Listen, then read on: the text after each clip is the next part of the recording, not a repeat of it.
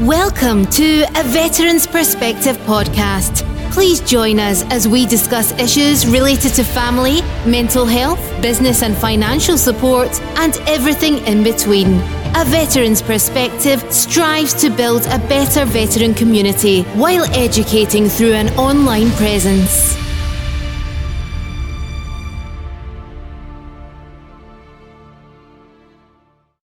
This is Edward Young with A Veteran's Perspective.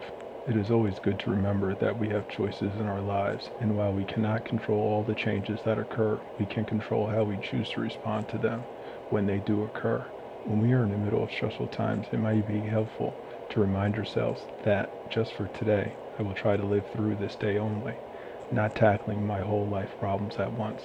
I can do something at this moment that would appall me if I felt that I had to keep it up for a lifetime. Just for today, I will try to be happy, realizing that my happiness does not depend on what others do or say or what happens around me. Happiness is a result of being at peace with myself. Just for today, I will try to adjust myself to what is and not force everything to adjust to my own desires. I will accept my family, my friends, my business, and my circumstances as they come. Just for today, I will take care of my physical health. I will exercise my mind. I will read it, something spiritual. Just for today, I will do somebody a good turn and not get found out. If anyone knows of it, it will not count. I shall do at least one thing I don't want to do, and I will perform some small act of love for my neighbor. Just for today, I will try to go out of my way to be kind to someone I met. I will be agreeable. I will look as well as I can, dress becomingly, talk low, act courteously, criticize not one bit, not find one fault with anything, and not try to improve or regulate anybody except myself. Just for today, I will have a program. I may not follow it exactly, but I will have it. I will save myself from two pests, hurry and indecision. Just for today, I will stop saying, if I had time. I will never find time for anything. If I want time, I must take it.